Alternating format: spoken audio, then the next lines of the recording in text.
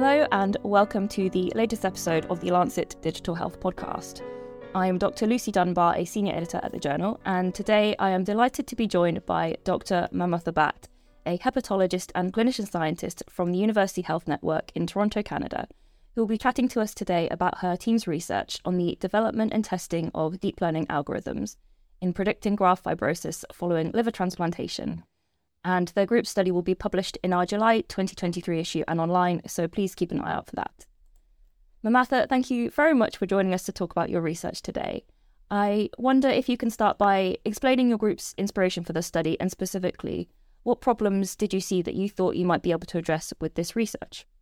Sure. Thank you so much, Lucy, for the kind invitation to participate in this podcast and share our study's findings. So I'm a clinician scientist and hepatologist in the liver transplant program in Toronto.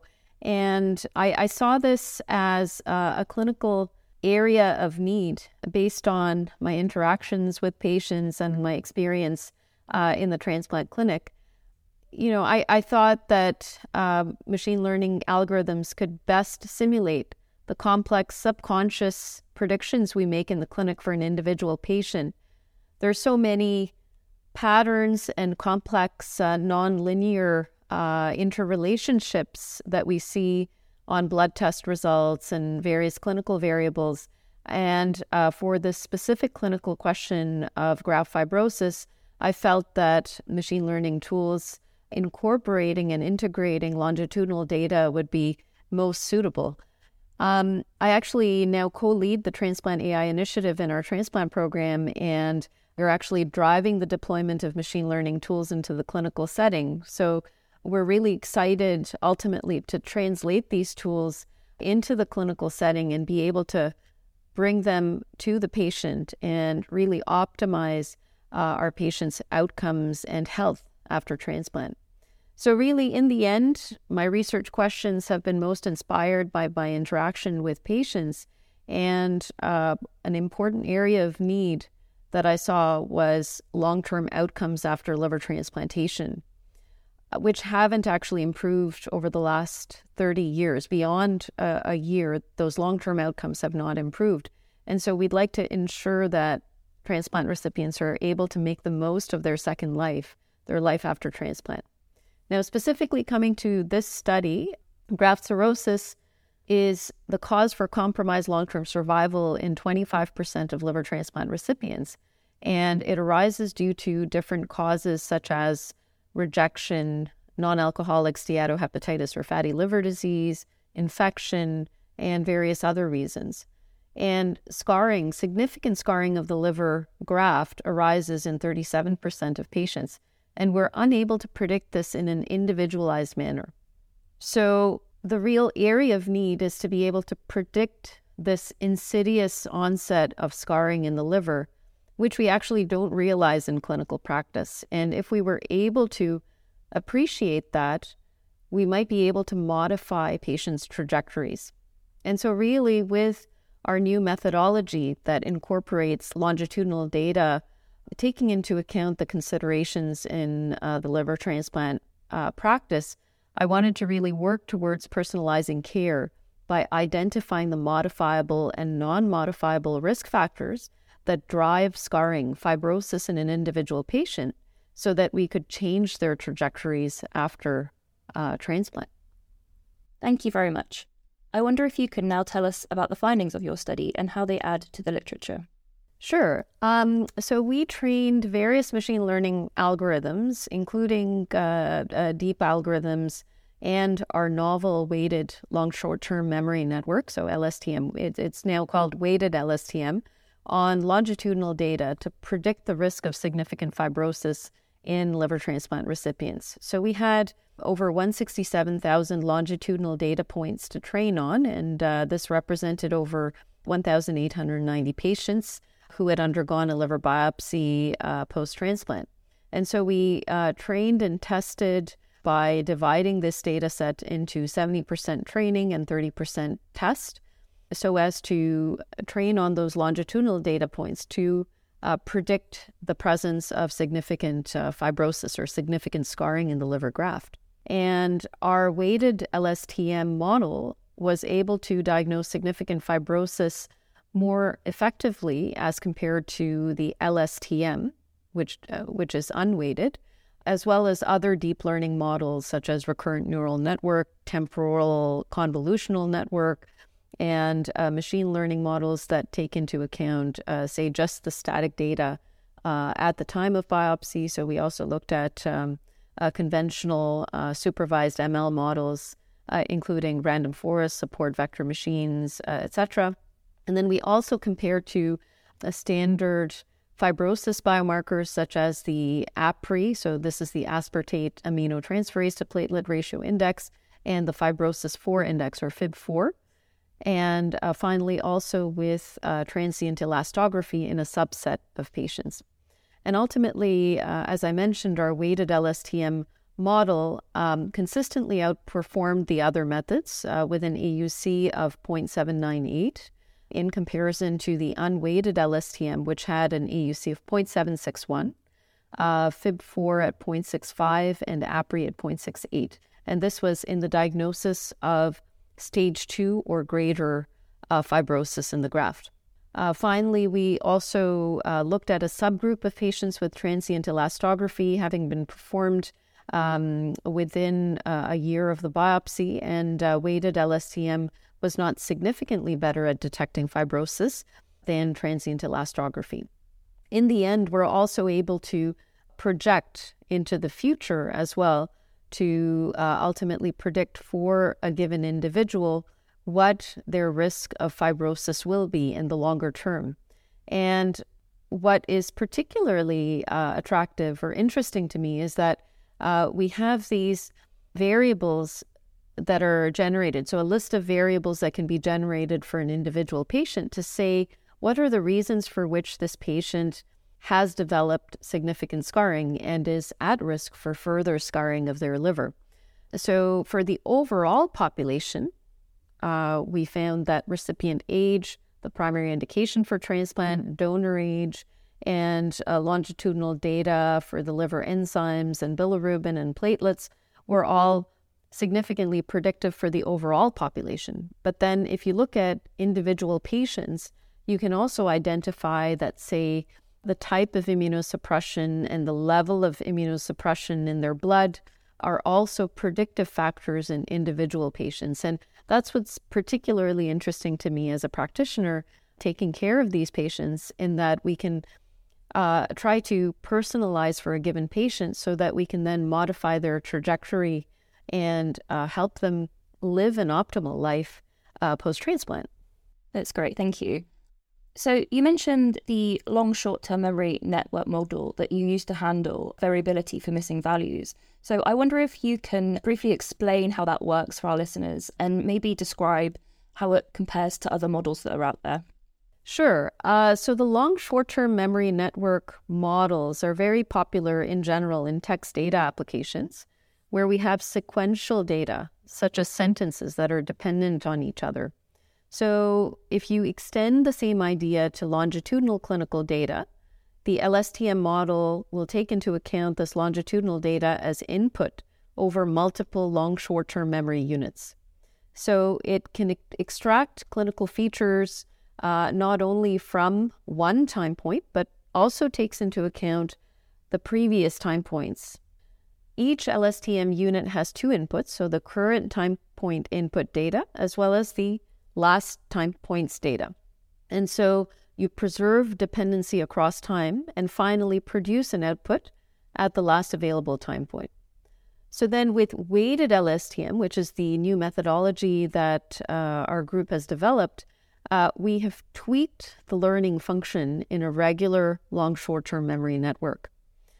For the two classes we are learning, so significant fibrosis, which is the cases, versus not, so without significant fibrosis, so minimal or no fibrosis, we then introduce two weights such that the class with a small number of samples, which was the cases in our data, was given more weight in the learning. And this ensures that the network training sees enough cases in comparison to controls so that the learning is unbiased and proper. And further, our area under the curve results actually justified that this weighting helped us in training better.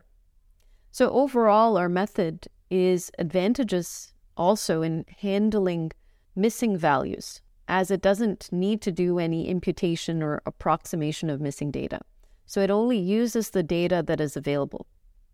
Where data is missing, so if there are time points where data is missing, it simply takes the dependency from the last available time point.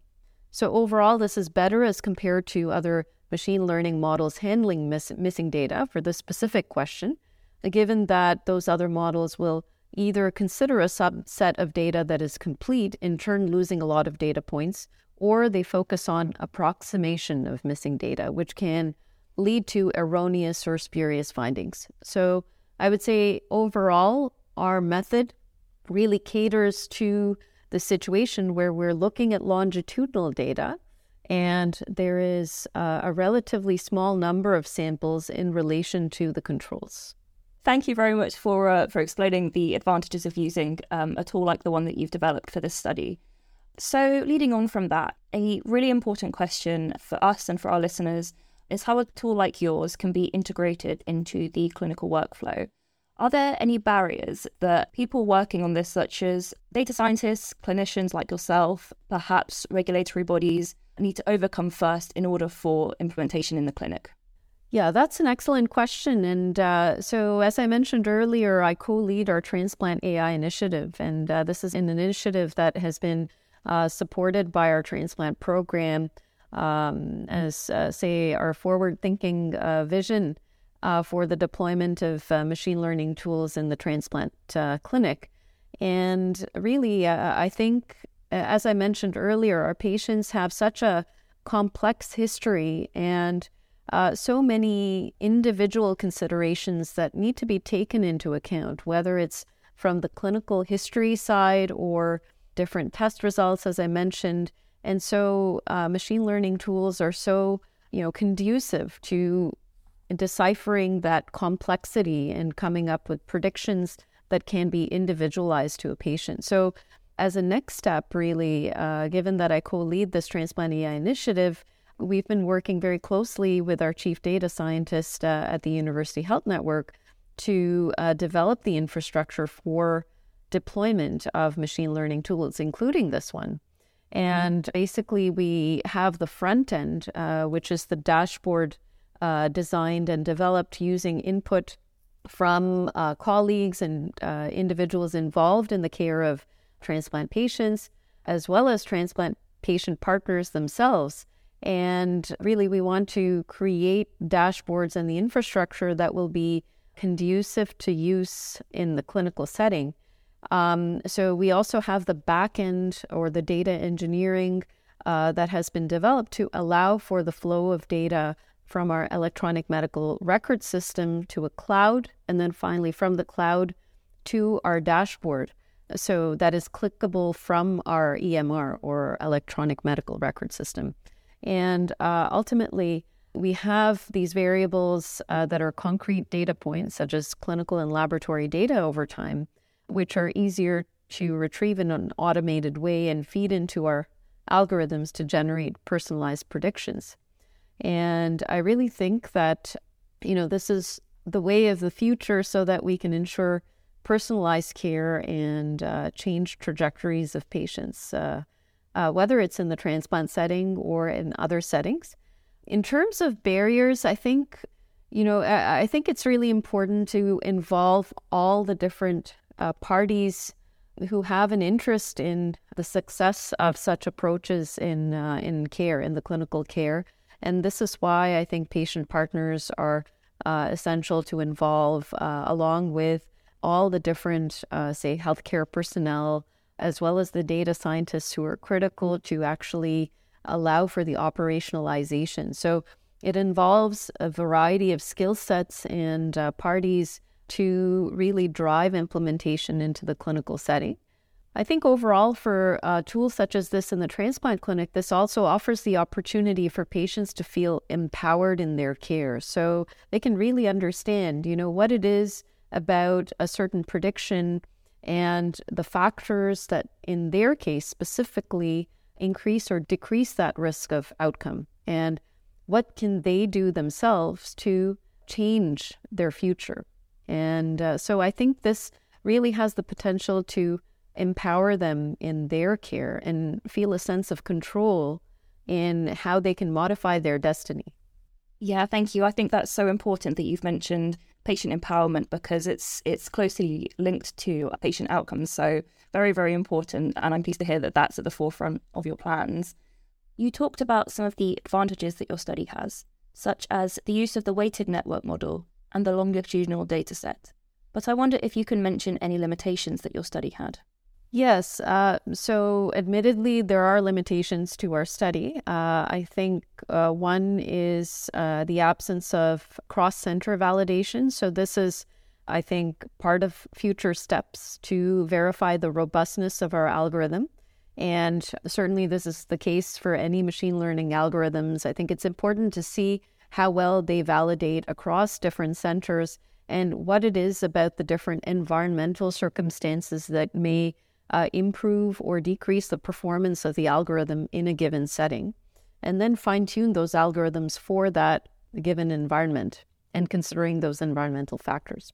Additionally, long short-term memory networks, like other neural networks, do require a longer computation time than simpler conventional ML models.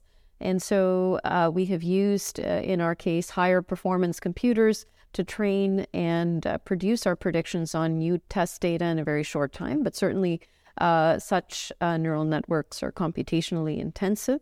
Additionally, we did use liver biopsy as the reference method. That does have established limitations, but it is our gold standard at this point.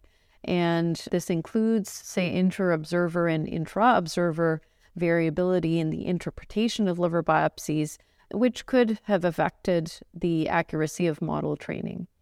Additionally, I think there is scope to improve sensitivity and specificity further with the availability of more data overall. And the prospective validation, I think, will be very important as we deploy this algorithm into the clinical setting. Great, thank you so much. And finally, our last question for today. What questions do you feel remain unanswered? And what should the priorities be for future research in this area? Yes, I think, overall, any machine learning algorithm, as I mentioned, that's developed should be deployed and prospectively validated to see if it is truly able to change a patient's trajectory. And I think, evaluating human factors in the uptake of an algorithm, some qualitative research and human design aspects need to be considered when we look at the uptake of a machine learning algorithm in clinical practice. Additionally, seeing how patients can interface with such dashboards to feel empowered in their own health, I think, is also a critical element. So overall, really, we need to work towards gaining the trust of physicians as well as patients, and that will only happen once we make efforts to, say, deploy these algorithms in the clinic and assess what are their advantages and disadvantages, and how this can truly have an impact on clinical care and outcomes. And I think overall, it's very important to create that trust and awareness and education about the potential of such tools in the clinical setting. That's great, thank you. There's a lot to do, but I think it sounds like we're on the right track. So I really look forward to hearing what's next in store for the field and field group. So that's everything we can cover today. So thank you again so much, Mamatha, for this discussion about your exciting research. Thank you so much, Lucy. As a reminder, you can find Mamatha and her co-author's study in the July issue of The Lancet Digital Health. Thank you again for listening, and I hope you can join us next time.